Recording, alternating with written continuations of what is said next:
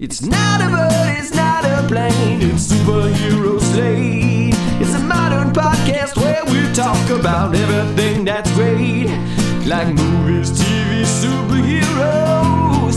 It's Superhero Slate. Oh yeah. But we're gonna jump into the Umbrella Academy Season 2 review. Yeah. We will let you know when there are spoilers here, so you can jump ahead. Or if you haven't watched it, you should stop right now. Go watch Season 1 and 2 if you've not, and watch it, because this is, this is a show that's going to go down in history as probably one of Netflix one of better shows, original shows. It's great. I think the show is so effective that this thing can really kind of push back that 3-season limit that Netflix has self-imposed to all of these shows. So obviously, I think has it been officially confirmed for a third season? No. So that's the other thing. Umbrella Academy has not been confirmed for a third season yet, but they would be fools. They would be absolute fools if we did not get a third season of this show. Exactly. And The Boys just got a third season renewal before the season 2 even dropped, and I think that's its biggest competitor, at this point. Amazon's comic book adaptation that's not technically a Marvel or DC thing versus Netflix. So I agree. I think they should 100% announce it sooner than later and get to work on it. But that's going to bring us to some of the stuff. So season 2 review. Our hands are out in the open here. We can't bluff anymore, Mike. We sound like we both thoroughly enjoyed season 2 of the Umbrella Academy. Oh yeah, it's great. I just love how every character in the Umbrella Academy, 1 through 7, right? There's 7 of. I was always like taking count on screen. I was like counting on my hands. I was like, okay, who haven't we seen yet? Who's missing right now? But every character has like grown and developed and just become like hot, as Klaus would say in one of the episodes. Wow, what did he say? Did we all get hot? Did we all get sexy? Yeah. So they all did. Glow up. Yeah, in every facet. I think my favorite thing, non-spoilery, is that number 1 got kind of goofy and wacky, and usually I kind of don't like that in TV shows, but it really worked for his character. He kind of became the comic relief in a lot of the scenes that he was in, which is just great because he's such like a big lug, and he was so serious in the first season that it just really worked for me. So everything about this season was great. Well, I'm going to tell you there's 2 things I really enjoy, and you bring up one that ties into your here, that every character truly stands out on their own. Mm-hmm. Like, there's no really overlap in characters or arcs. Like, they're all very, very unique. And there are standouts. Like, again, to me, much like season 1, number 5 and Klaus really standout characters in this ensemble cast.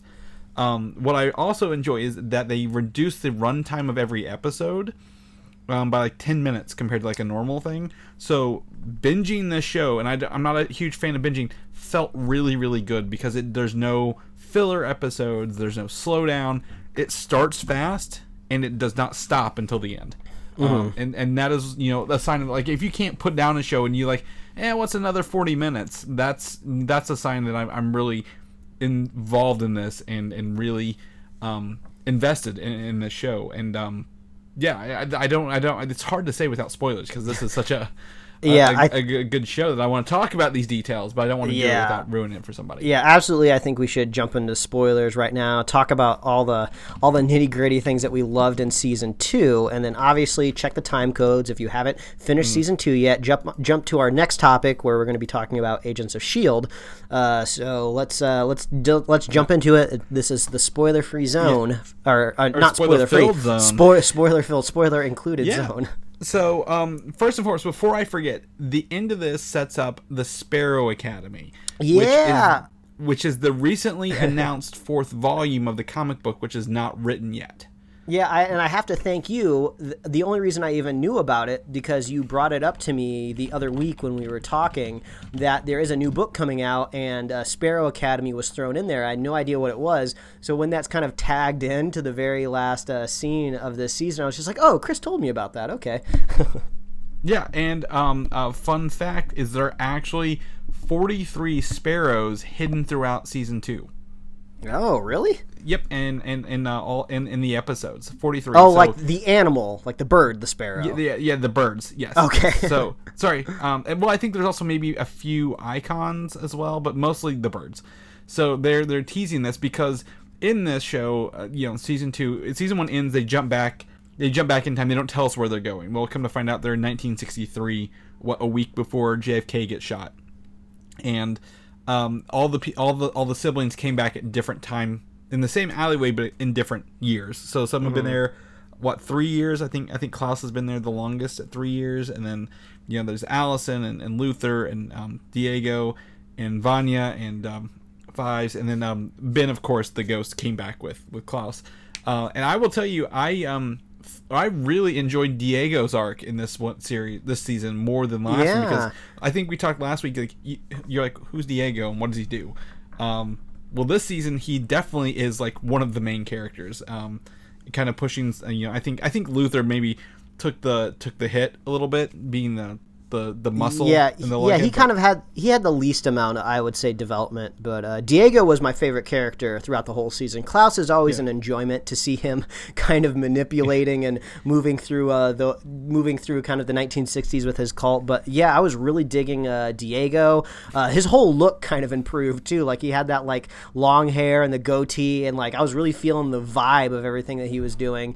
I love the banter where Five finds him in the nut house and just decides to leave him there, because you forget that like Five is the most pragmatic of the Umbrella Academy. Like, he'll do whatever he needs to do to get the job done. So he's just like, yeah, it makes sense to leave my brother in this insane asylum because like he can't escape, and it'll let me do what I need to do. Yeah, and it's like one of the things, like, he's got, like, what do you say? He's like, you're Batman, but not as cool kind of thing. Is what he called him early on, which was a pretty fun jab at him. And he's got that hero complex. The whole point of him, he wants to save.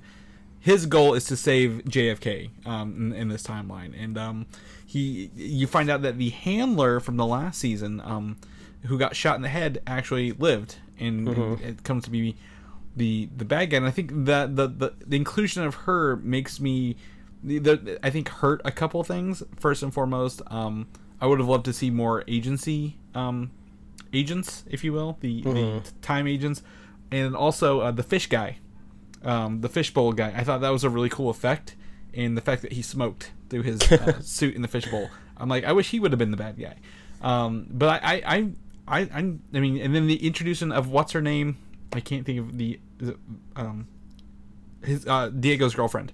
Yeah, I can't quite think of her name off the top of my head either. The daughter of the handler. The daughter of the handler, who comes to find out is actually one of the people born on October 1st. One of the like the Hargreaves. She has abilities, the ability to copy abilities. Yeah, I said the same thing when we talked about the first season of the show, and I think I even brought it up again the last week after we kind of talked about our initial impressions after watching episode 1, which is, on paper, none of this stuff makes any sense. No one would ever think that this would work in a TV show. Like, bam, we got time travel, we got superheroes, we got all of this other stuff going on too.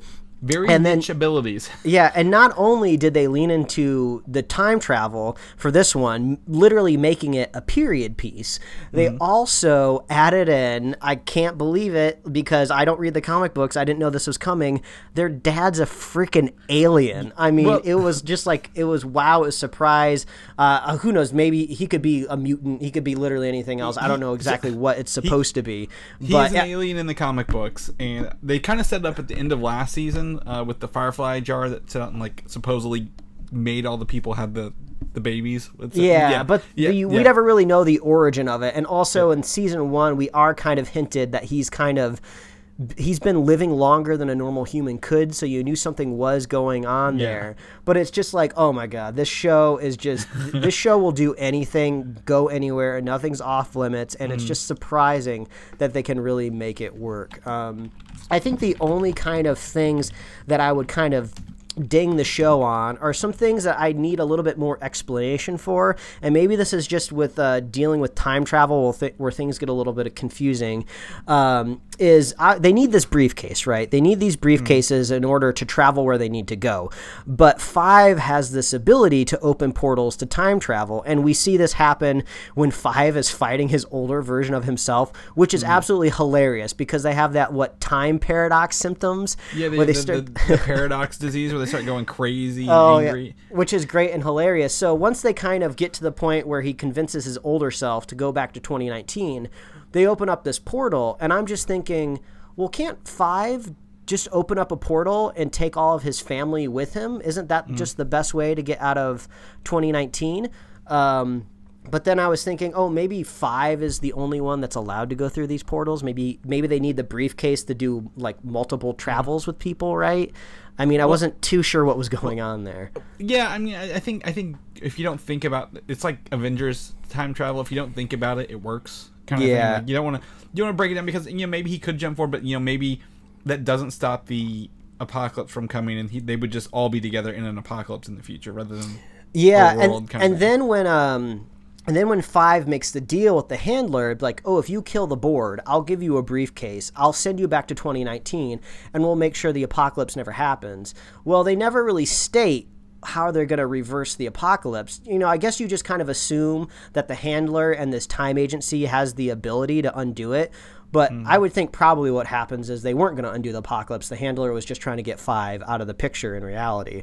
Yeah. But I thought maybe there was one too many secret organizations because you had the board members that they specifically said nobody knows who they are. They meet at a very mysterious time in a very mysterious location, and they control all of the goings-on of this very secret time organization that lords over everything. And then also you have this secret crew of people that the father from the Umbrella Academy is part of, and they're pulling strings just, in America and in world politics. So you kind of have like these two mysterious organizations, and it's just like we don't really learn that much about either of them, and one of them is dispatched very quickly. Well, the other one is, they both are. Because the alien version of... Yeah, that's right. Well, we are aware of that organization for a couple episodes before they're all killed. So, I'm not saying that's necessarily a huge negative, but it would have been cool to maybe explore those groups a little bit more. But I mean, overall, I was just legitimately entertained every single episode. It's just a great thrill ride. You're kind of connecting the pieces of the past in your head of just like, oh yeah, what happened history-wise in the 1960s? What's going on here? Okay, they're in Dallas. What's going on up in the Umbrella Academy? I thought it was cool that we got to see number 1 take a bus back to New York to go watch his father basically entertaining people, having a party in the old Umbrella Academy. Yeah, well, I mean, it's what I really enjoy, again about it is, like you said, they don't go anywhere. All the characters have something kind of going on, but at the same time, like, the Vanya thing, like her doing the apocalypse again, kind of treading some stuff. I'm glad she was able to learn her abilities, but I'm like, why does she always have to be the one that causes the apocalypse, kind of thing? Even though she didn't blow up the world, she just caused, the U.S. and Russia to have nuclear war a little earlier. Mm-hmm. And then at the same time, with that, it just it was a very clean cut. I hopefully maybe that the ability for people, like, how did Vanya give someone else her powers if that was rather convenient for the the child? And it looks like the whole power giving situation was not totally undone. Yeah. The kid still seems to have some sort of power kind of leaning. So I guess that could have affected the future. He could be in it. One thing that I'm happy to see is the time traveling bits are great. They're very entertaining. They're so fun. I like to see how they play with time. But it does seem that season 3 is set up to do something different. It seems like we're going to stay in our own timeline. They have been messing with time for the last 2 seasons. So I feel like the characters are really going to feel the weight of we can't always be going back in time to fix things. Like more than likely we're going to mess things up. So we're going to have to stay in 2019. We're going to have to deal with what we've wrought back in the 60s, and we're just going to have to push forward and I guess figure out what the hell the Sparrow Academy is. Right. Well, it's an alternate universe. Apparently these are not the regular Umbrella Academies. Their dad's alive. Mm-hmm. And Ben is also alive, looking very, very straight out of My Chemical Romance as well, with these shadow disclosed people. Which is going to be interesting. I really liked that they were able... There's a lot of callbacks to season 1 in this. Again, Luther eating all the food every time. Like, he wasn't fighting, he was just eating. What was cool... Again, Lila was the name of that character. I had to look it up. Diego's girlfriend, who is also one of these... not really a Hargreaves sibling, but, like, one of the people with the powers. But, like, the fact that she was using her copycat ability early on... and we just didn't realize it. Like when she was fighting Diego, she was using his ability against the people shooting at them in the hallways. Yeah, and that was a nice little twist when she was fighting those cops in the basement. Because when I first saw it, I was just like, okay, come on, that's a stretch. Just because you quote unquote your mom taught you how to fight, you're not just going to be able to dismantle like disarm a guy with a gun. But then later you figure out, oh, because she's basically a super powered person too. Yeah, that would be super easy for her to do. And then she was fighting Five in the warehouse when he was trying to get to the handler before she made the deal with him. She was using his ability to teleport around. That's why when he teleported, she wasn't there anymore. But they never showed us. They showed us off screen, which was cool for those secrets. I mean, I think there's a couple things a little on the nose. What's her name? The sis Allison. She thankfully got her voice back after several years. But being kind of on the nose of the political protests, I thought that's very timely with our world. I don't think they planned that because they filmed this last year. But I was like, this is. I didn't feel like they got anywhere with that story other than the fact her husband just didn't trust her at the end. I was kind of expecting, since none of these characters are perfect and on some levels they're all a little bit selfish, I thought maybe she would have left her husband like a little note just to kind of give the African American community in America like a fighting edge. Like maybe she would have wrote down maybe something that's going to happen in history that they can look out for. So like maybe theoretically when they make it back to 2019, the civil rights movement has progressed even further than it normally would have. That would have been kind of cool to give a little bit of an edge there. And we could find that in the next season if they decide to unveil that a little bit more. But also, I think her and Luther used their powers the least out of everyone in the season, which is, I know she has reservations against it, but I felt it was kind of, what good can she do if no one can hear her? I feel bad. And then the loss of Ghost Ben, who could possess people this season, which was really fun to see him doing that in Klaus's body. Yeah, the Ghost Spin situation, it seems like it's definitely going to tie into the third season because they never showed us the other members of the Sparrow Academy because they're all in shadow. But Ben specifically says, hey, who the hell are these people? Yeah, he is the one in there. So it seems like they're not familiar to him. So I'm guessing that the other members of the Sparrow Academy up on that catwalk aren't the same cast members. It's not like they're going to have like evil twins, right, in 2019. Right. So I'm probably guessing some other kid, because there were 43 kids born, right? So he probably got other ones instead. Yeah. So maybe the father specifically decided to do the same plan of I'm going to get these super powered people, but I'm going to go out of my way to avoid the people that visited me in the 60s, and I'm going to pick different people. And since he never met Ben, he never saw him, that's why Ben is still part of the group, because he didn't know to avoid that character. So that'll be cool. I like the idea of like adding more superpowered people there. I'm assuming they're all going to have different unique abilities, and it's nice to have the father around because you need a foil. You need like a villain, and the father's a really good villain because he's just such a piece of shit. He doesn't care about anybody or anything, and even we see some flashbacks of who's the funeral? Is that number 7? Is that Ben? I think he's number 7's Vanya. Maybe he's 6. I think he's 6 because he's right before. Yeah. But when he died and they're having his funeral and they're all around his casket, like even the father's being a dick there. He's just like, you should have done better and he wouldn't have died. So it seems like he's going to be the real foil in season 3 that they have to work against with their daddy issues and everything. And it was cool. The one last thing I'll say, I liked how things ramped up in the last 2 episodes because I thought the big conclusion was going to be around JFK and his possible or not assassination, what's going to happen there. And then that kind of wraps up and ends, and I'm just like, oh, what are they going to do in the second episode? And then they have this huge wave of these people with briefcases all across the lawn, and then they all die, and then they're just like, oh, we need a briefcase, and they're like, well, pick whatever one you want. Everyone's dead around me. So yeah, it's just a great conclusion. I loved everything about the season. I feel like I could sit and talk about this for like another hour. So I don't want to belabor it too much longer. But man, if you have Netflix and you're not watching Umbrella Academy, you're making a huge mistake. I don't have Netflix and I watched Umbrella Academy, and I thoroughly enjoyed it. I am excited to see the next season and kind of see what it is. And I also, again, I think, just to touch on that last battle, showing Diego's abilities are actually bending things, like physics is actually his ability in the comic books. Yeah, and to show that was a fun reveal. Yeah, that was very confusing at first. I was like, wait a minute, he stops bullets, and then when I thought about it, it's like, oh, I guess he kind of just more has like command over projectiles in general. So yeah, because that's how he does his knife thing. But bullets would be in that wheelhouse. So that is kind of jarring if you don't kind of think about it in a broader sense past knives. And that's the only thing he can't do in the TV show that he does in the comic books is he can hold his breath indefinitely as well. Oh, okay. And that's why his name is the Kraken in the comic books. But this was a great time. I had a really good time, binging it and watching it. And I will tell you, the thing I saw before it actually was the intro where Fives jumps back to 63, and that intro where they show all the siblings using all their powers against Russia. I was really hoping to see something like that against the